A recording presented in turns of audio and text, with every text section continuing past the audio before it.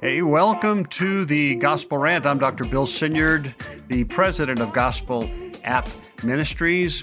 This is a series I'm doing in the Gospel Rant through the Sermon on the Mount. We're in the Beatitudes right now. This is the third message in the Beatitude section, Matthew 5:3. We're looking still at the very first Beatitude.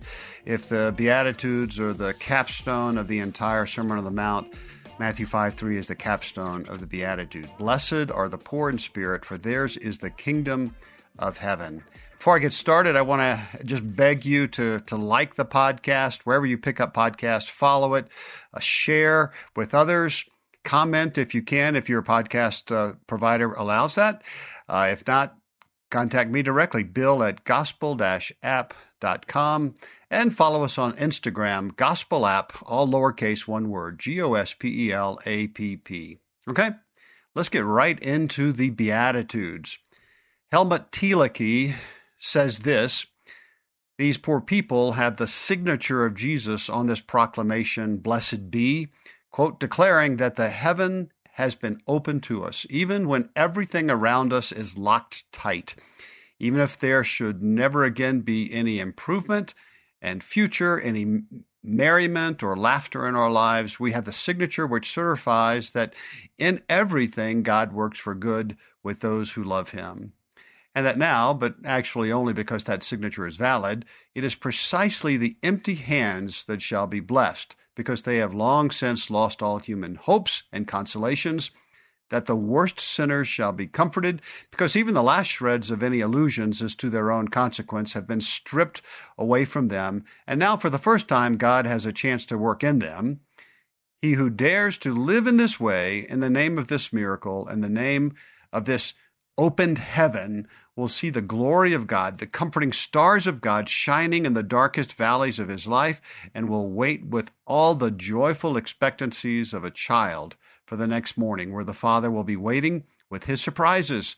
Blessed are you, because the door is really and truly open, and the Father's hand is stretched out to you as long as he who came in the name of the Father stands among us and proclaims, nay, fulfills the words, blessed are you. Close quote. Oh my goodness, I love that.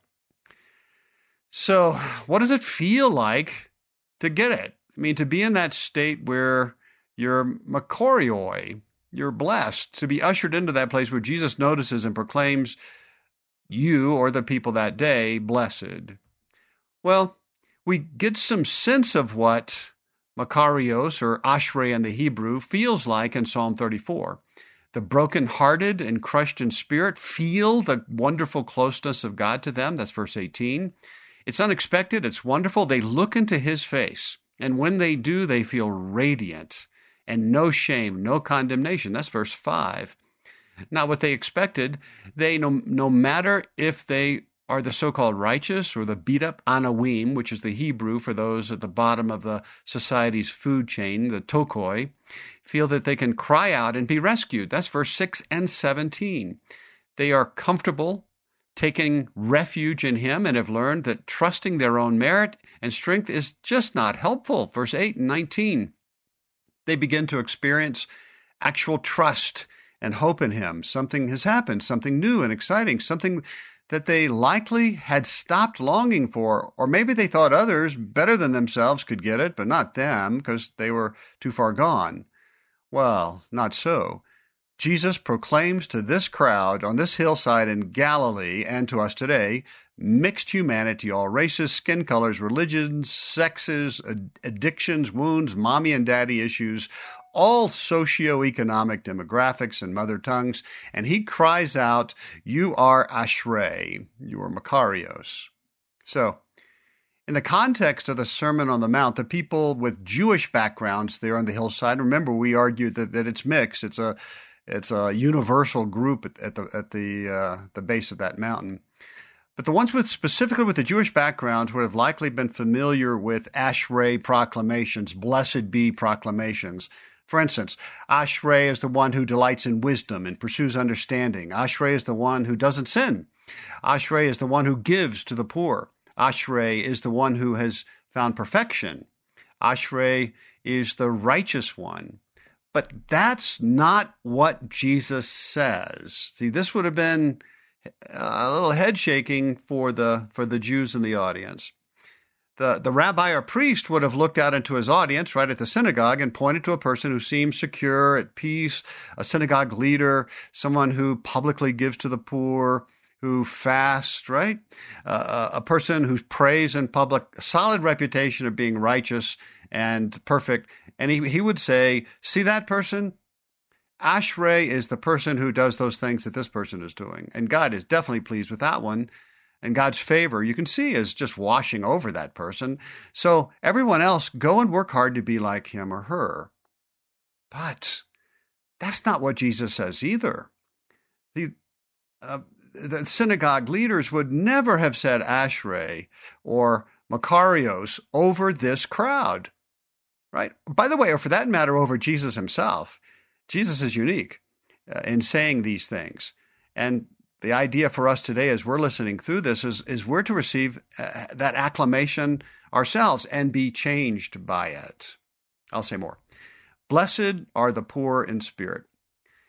So Jesus seems to be saying, right, 9 times in a row in this capstone of the Sermon on the Mount, the Beatitudes, that there is now for those who are there, in them and around them, a high state of being, of experiential honor, of living, relationships, significant security, belonging, and it's all being expressed powerfully on that hillside in and among these people because Jesus is there in and among those people. It's not because they earned it or deserved it. Frankly, that wasn't working for them. That had not worked for them, and I would imagine many of them had just given up. It is a place that Jesus created in the moment. This moment, by the way, now, as the Spirit hovers over the formlessness and void and the ravaged hearts, minds, lives, relationships, identities, sexualities, there on that hillside, and then speaks into it to create something new. Light in the darkness, to pick up some of the Isaiah imagery from a couple of podcasts ago. Intimacy, penetrating their loneliness and isolation, their shame, their lack of connectedness and enoughness. They are in it, and it is in them, and it is theirs, and they are its. And he'll say that, actually. So call it an embrace of God. That's not bad. Call it a kiss of God, referring to the Song of Solomon's in the Old Testament, the subject of my first book, co-authored with Colleen Pepper. If you haven't got it, oh my goodness, please, it's quite a read. You can call it a touch of God, the positive measuring gaze of God towards them. But the thing is, they are now no longer the same. They're not just tokoi anymore. They're makarioi. And how do you respond to that? Well, they can choose now really not respond as victims because they are makarios. They came lost. They came riddled with issues and complaints and shame and woes, but now they're makarios. Jesus and his Spirit accomplished this. Well, so will they get it? Will they see it? Will they hear it? Will they follow? Right? Time will tell, but that's the thing that's supposed to happen. So on that hillside, he doesn't make them righteous Jews. Right? There's no circumcision going on, at least that we're aware of. So the righteous Jews were the ones who would have expected to enter in that state or be proclaimed in that state of makarios. But he proclaims these people as they are makarios. And then, I'm sure, says, go and be righteous, right? But that's not the usual order. And frankly, they had no way on their own of becoming makarios. There was too much water under the bridge, too many hindrances, too many faults, too much shame. They had failed too many times. Many of you hearing this podcast will relate to this. Why would you keep trying or even hoping? These people could only hope for a brief respite from pain if Jesus touched them and healed them, healed their mental illness, their addiction, their oppression, their diseases.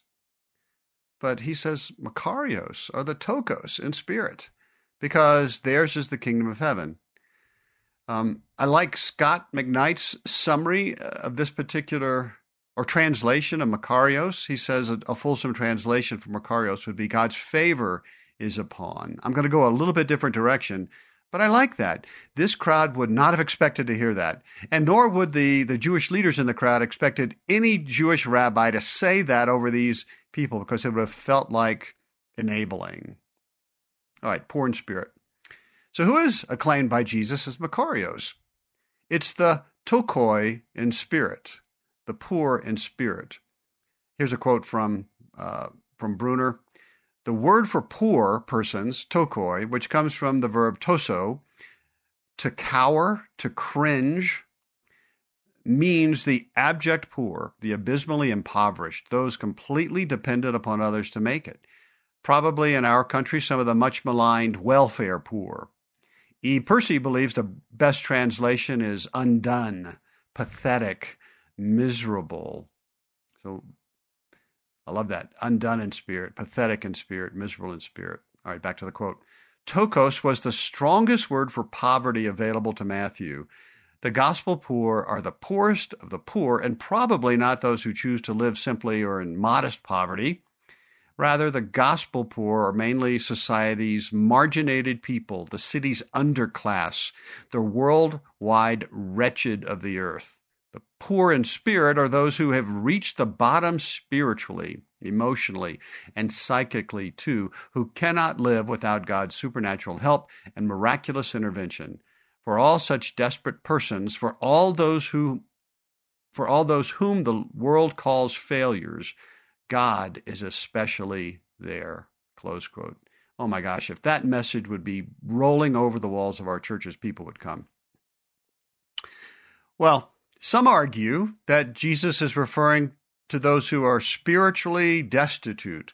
So just focusing on the spiritual. So they're lacking spirituality that Jesus followers should exhibit, or who now see and admit their spiritual emptiness. So there's something spiritually lacking in them. So think faith, maybe. But honestly, as I'm reading the people who argue that, I'm not quite sure what they mean by spirituality or spiritual poverty. It seems a little bit confusing.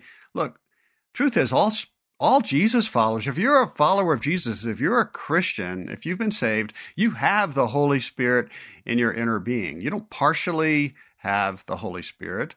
And isn't that enough? I mean, in this same vein, Luke says in his Beatitudes, blessed are the poor.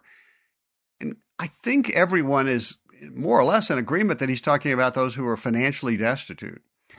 I think Matthew means much the same, or it certainly includes the financial and physical aspect as well.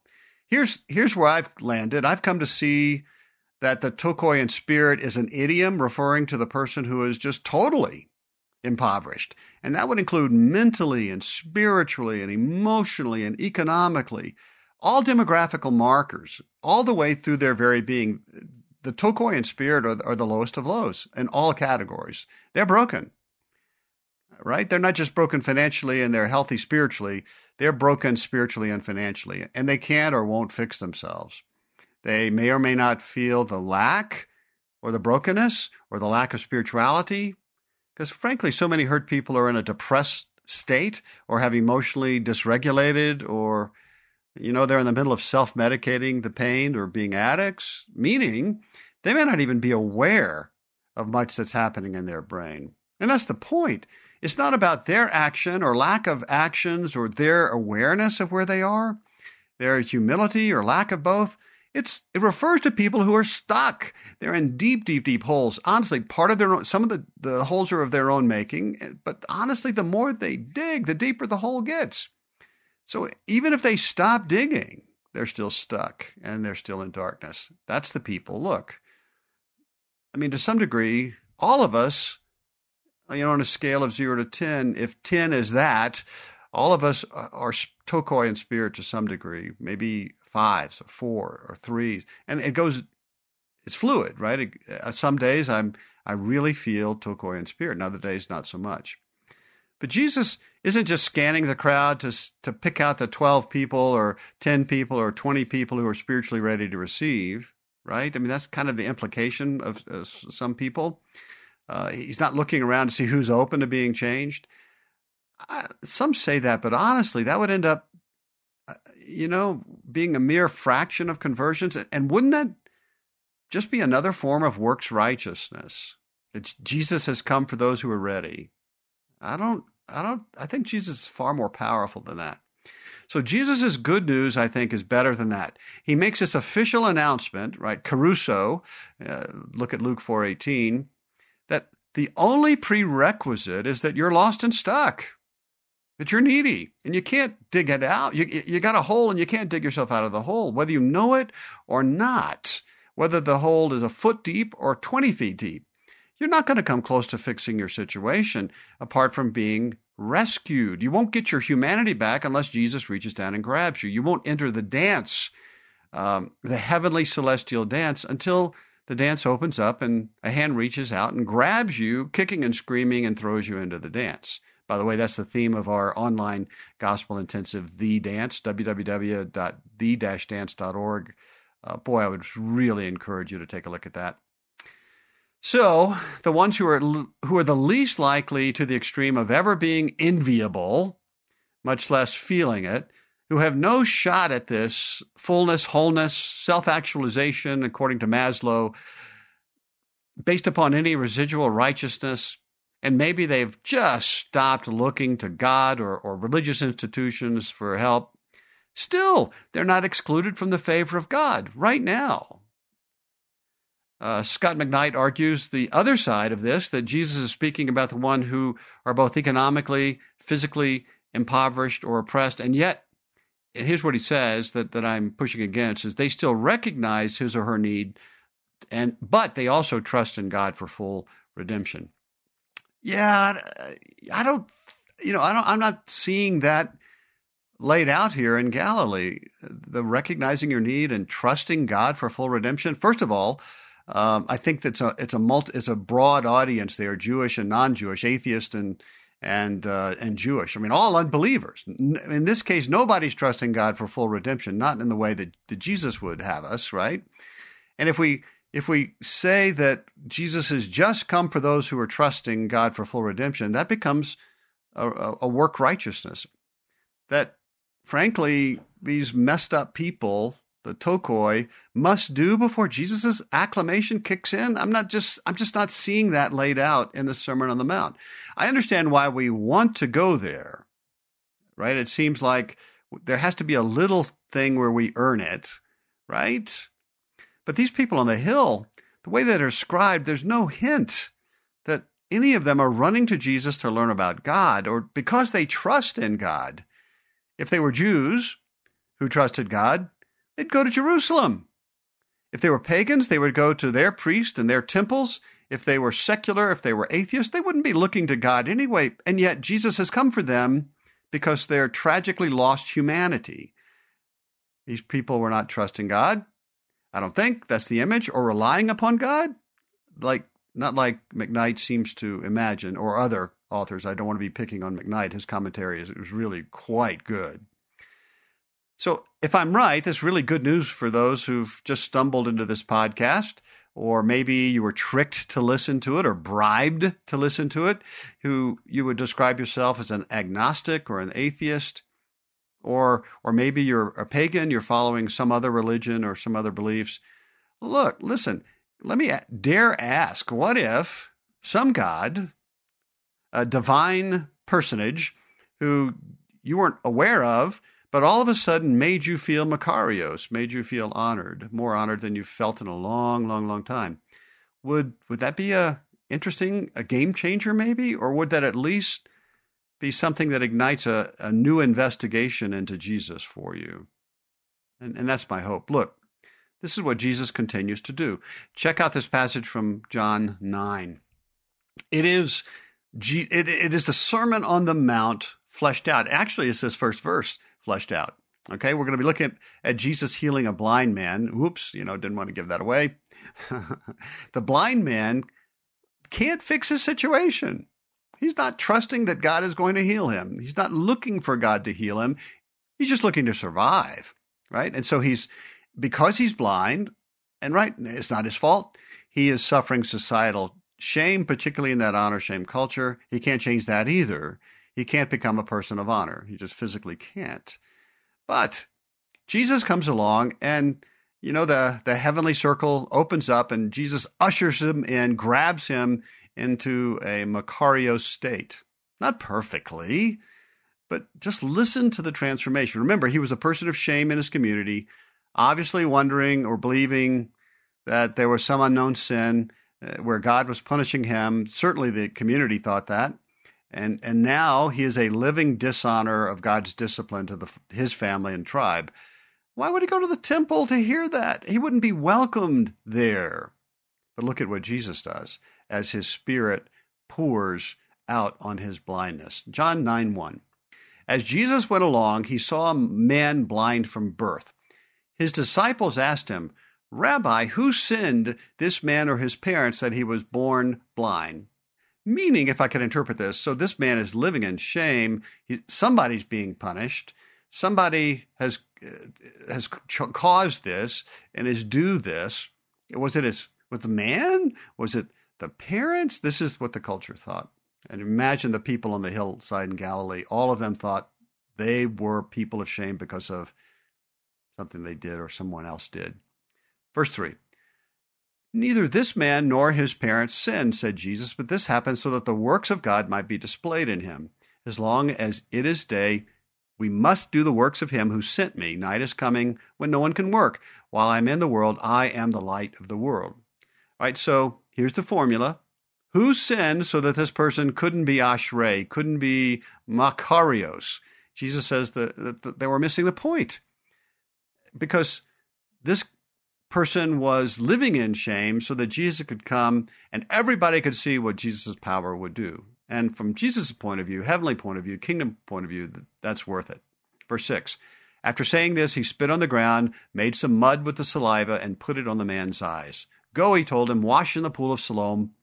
So the man went and washed and came home seeing. Verse 8, his neighbors and those who had formerly seen him begging asked, isn't this the same man who used to sit and beg? Some claimed that he was. Others said, no, he only looks like him. I mean, so, the culture is thrown into chaos. But the man himself insisted, I am the man. Well, how then were your eyes opened? They asked. And this is a loaded theological question, and I think John's having some fun here. He replied, the man they called Jesus made some mud and put it on my eyes, and he told me to go to Siloam and wash. So I went and washed, and then I could see. Now, point. Jesus didn't tell him to go get circumcised, go to the temple, repent of your sins, even follow me. All he had to do is just go and wash, right? I mean, this is an amazing, not only it's an application of Makarios to this person who wasn't looking for it, or as far as we know, had earned it. He was just there when Jesus was giving out Makarios. Okay? Where is this man? They asked him. I don't know, he said. They brought to the Pharisees the man who had been blind. Now, the day on which Jesus had made the mud and opened the man's eyes was a Sabbath. Therefore, the Pharisees also asked him how he had received his sight. Oh, he put mud on my eyes, the man replied, and I washed, and now I see. Some of the Pharisees said, this man, meaning Jesus, is not from God, for he does not keep the Sabbath. But others asked, how can a sinner perform such signs, right? Some of the crowd were a little, they were snapping to this, right? So they were divided, the Pharisees, right? And their formula is, blessed is the man who obeys Torah. Makarios is the man who obeys Torah, right? And that would be very much in the realm of the Makarios in the Old Testament and Psalms and Proverbs. Versus Jesus, who says Makarios or Ashrei are the blind that he touches that are in relationship to him. See, two different formulas, and they overlap, and it's in that overlap we find truth. Then they turned again to the blind man. What have you to say about him? It was your eyes he opened. Again, I think John's having fun with that sentence. The man replied, he is a prophet. Okay, that's safe. Verse 18, they still did not believe that he had been blind. Definitely burying the headline here, and had received his sights until they sent for the man's parents. Is this your son? They asked. Oh my goodness. Is this the one you say was born blind? You say this. Right, just conspiracy. How is it that now he can see? And the poor parents, they're scared of the Pharisees. They're scared of losing face. They're scared of shame, even more so than they love their child. I mean, I'm being a little judgmental, but come on, listen to the rest. We know he is our son, the parents answered, and we know he was born blind, but how he can see now or who opened his eyes, we don't know. Ask him. He's of age. He will speak for himself. Oh, I'm so sad for that young man. His parents said this because they were afraid of the Jewish leaders who had already decided that anyone who acknowledged Jesus was the Messiah would be put out of the synagogue. That was why his parents said, he is of age, ask him. Shame culture, so powerful. We live in a shame culture today. It's growing, it's increasing, and certainly a lot of institutionalized religion would be more or less a shame culture. So they couldn't stand up and laugh and rejoice and dance in the miracle or be comfortable with a God who blesses the supposed cursed, blessed people like their child, right? So how do you reconcile the shame of how they treated their son if they should have acted differently? All right, verse 24. A second time they summoned the man who had been blind. Give glory to God by telling the truth, they said. We know this man is a sinner. Oh, my goodness. And the former blind man replied, well, whether he is a sinner or not, I don't know. It's over my pay grade. One thing I do know, I was blind, but now I see. So I can't explain God's plans or works, particularly with the tokoi, but I experienced it, right? That's what he's saying. I can't explain it, but I'm in.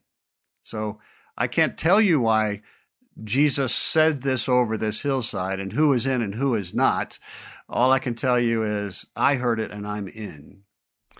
Verse 26, then they asked him, what did he do to you? How did he open your eyes? Once again, John is being playful. He answered, I have told you already, and you did not listen. Ears to hear, right? Why do you want to hear it again? Do you want to become his disciples too? God bless this former blind man. I love that. Then they hurled insults at him and said, you are this fellow's disciple. We are disciples of Moses. We know that God spoke to Moses, but as for this fellow, we don't even know where he comes from. The man answered, now that is remarkable.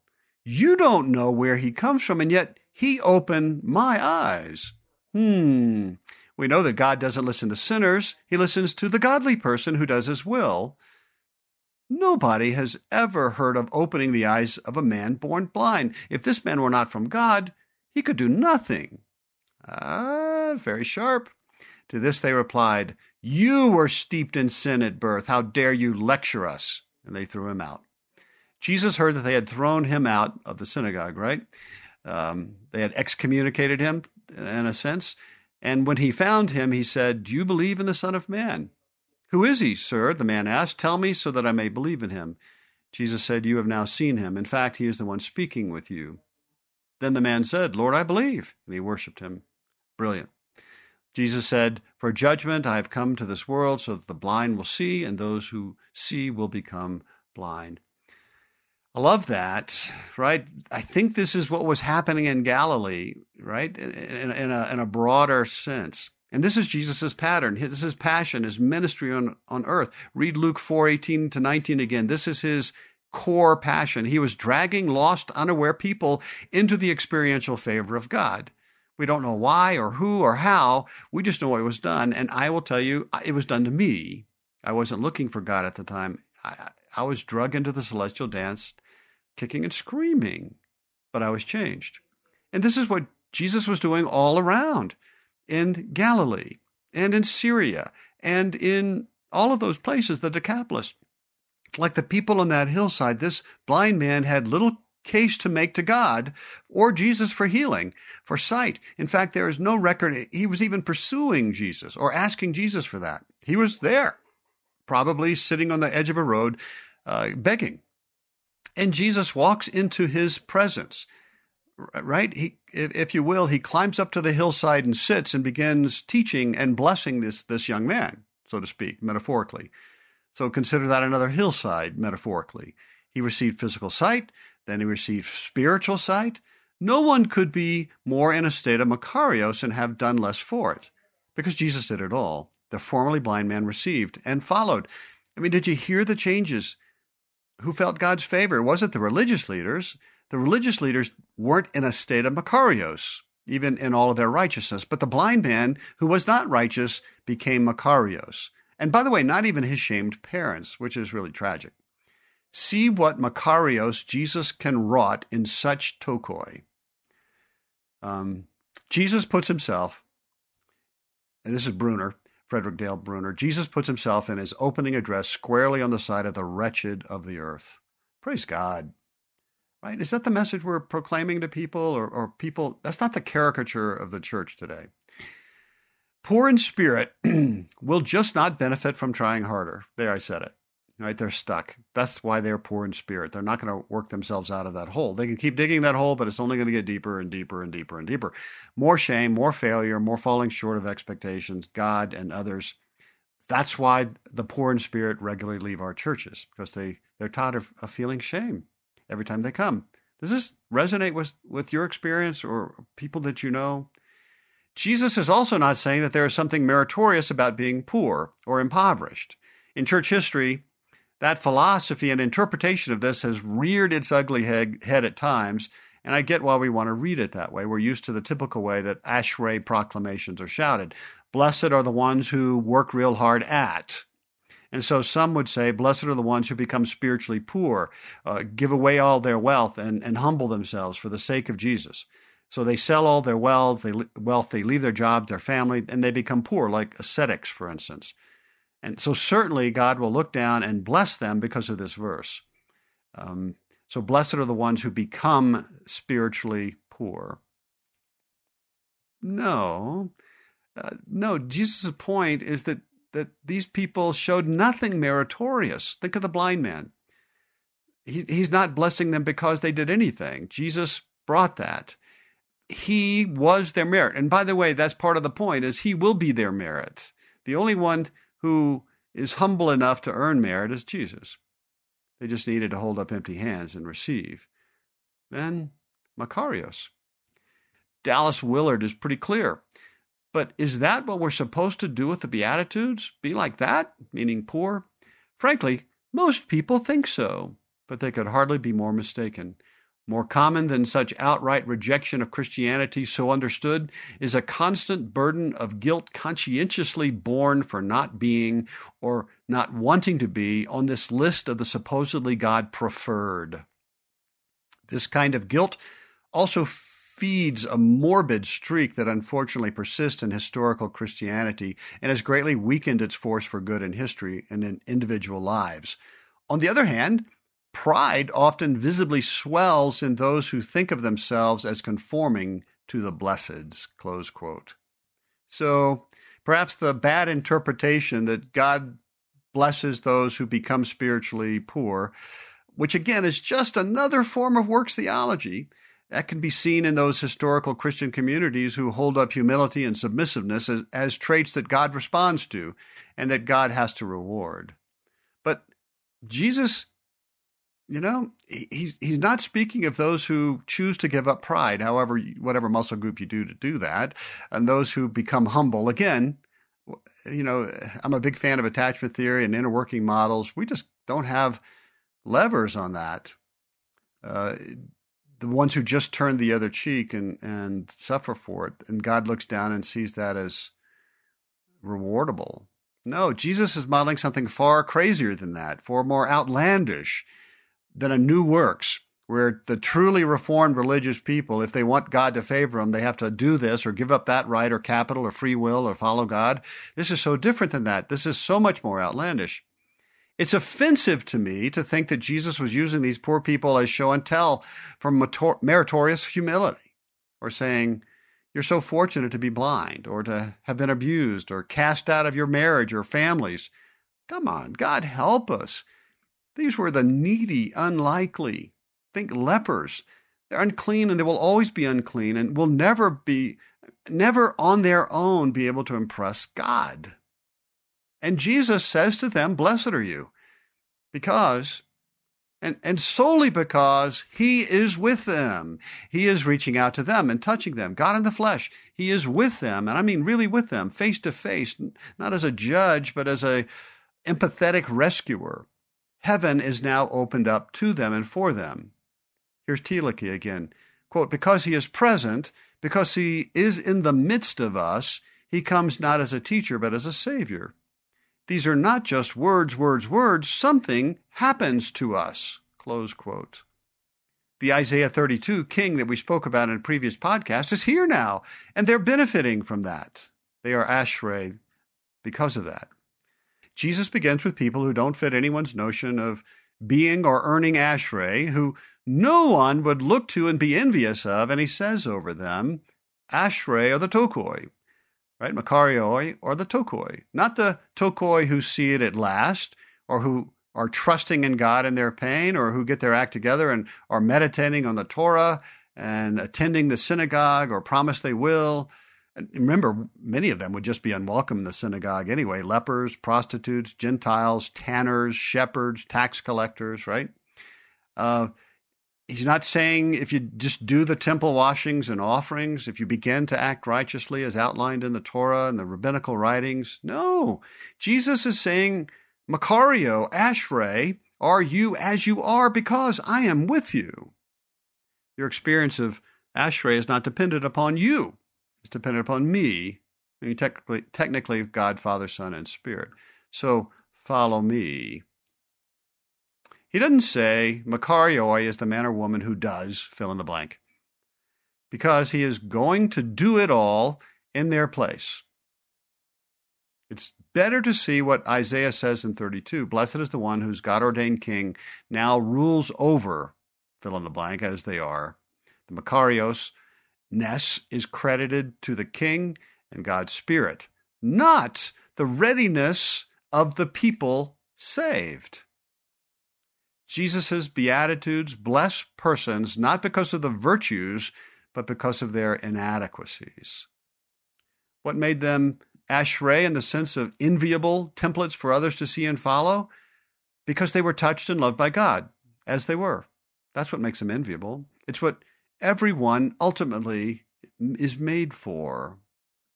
But wouldn't it be better for Jesus to just shut up and heal them? Now listen, you can be unhealed and still experience the state of Ashrei or Makarios. Well, which is better? Being healed and not experiencing the state of Ashrei that God meant for us, or not being healed and now feeling God coming alongside of you in your pain and anguish and whispering in your ear, "You're my beloved child with whom I am well pleased." Which one's better? Well, the correct answer is both, right? Healing and Ashrei, and that's heaven, by the way. But one is superior, clearly. How unloving would it have been for Jesus to just heal and not offer them an experience of the favor of God? If Jesus, he's God, right? So he's always experiencing a state of Ashrei, humanly speaking. What happened on the cross where it appears that Ashrei, Makarios, was ripped off of him, where he said that God had forsaken him, which would clearly be the opposite of Ashrei. Here we go. I suggest, it's important, that those still in the state of Ashrei, because you can't separate and split the Trinity, that's right, that's over my pay grade, but that's how I'm holding it. Yet, humanly speaking, he was not experiencing Ashrei for a moment. So he was in that state, but he wasn't experiencing it. And that's my experience daily, by the way. I know I am Makarios, but most of the day I don't experience it. I can go for hours, even days, not experiencing it. You're probably too. John Calvin rightly argues that that's one of the reasons we have the Spirit in our inner being, Ephesians 3.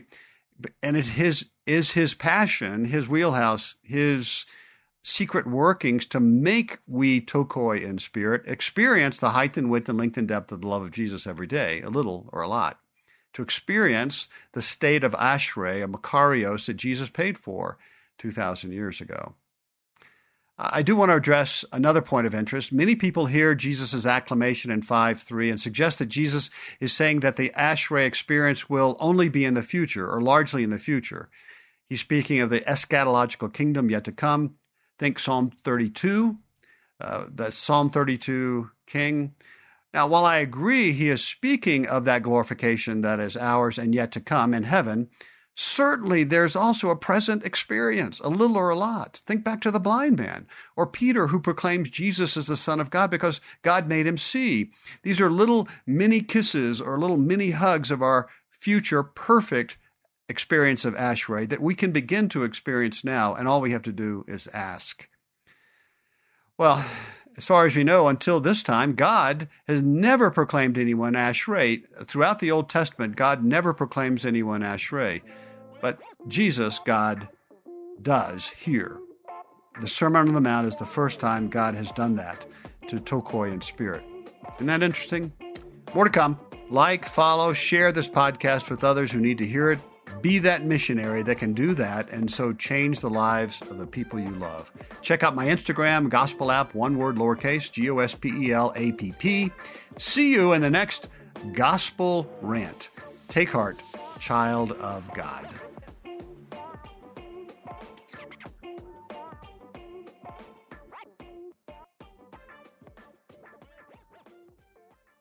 There's no better way to start your day than spending time in God's Word and in prayer. Don't know where to start? We have a free daily prayer podcast created to help you do just that. The Your Daily Prayer podcast delivers a thoughtful devotional and timely prayer to you 7 days a week. Gain inspiration, faith, and encouragement with daily messages in 10 minutes or less. To start listening now, search Your Daily Prayer on your favorite podcast app or visit lifeaudio.com.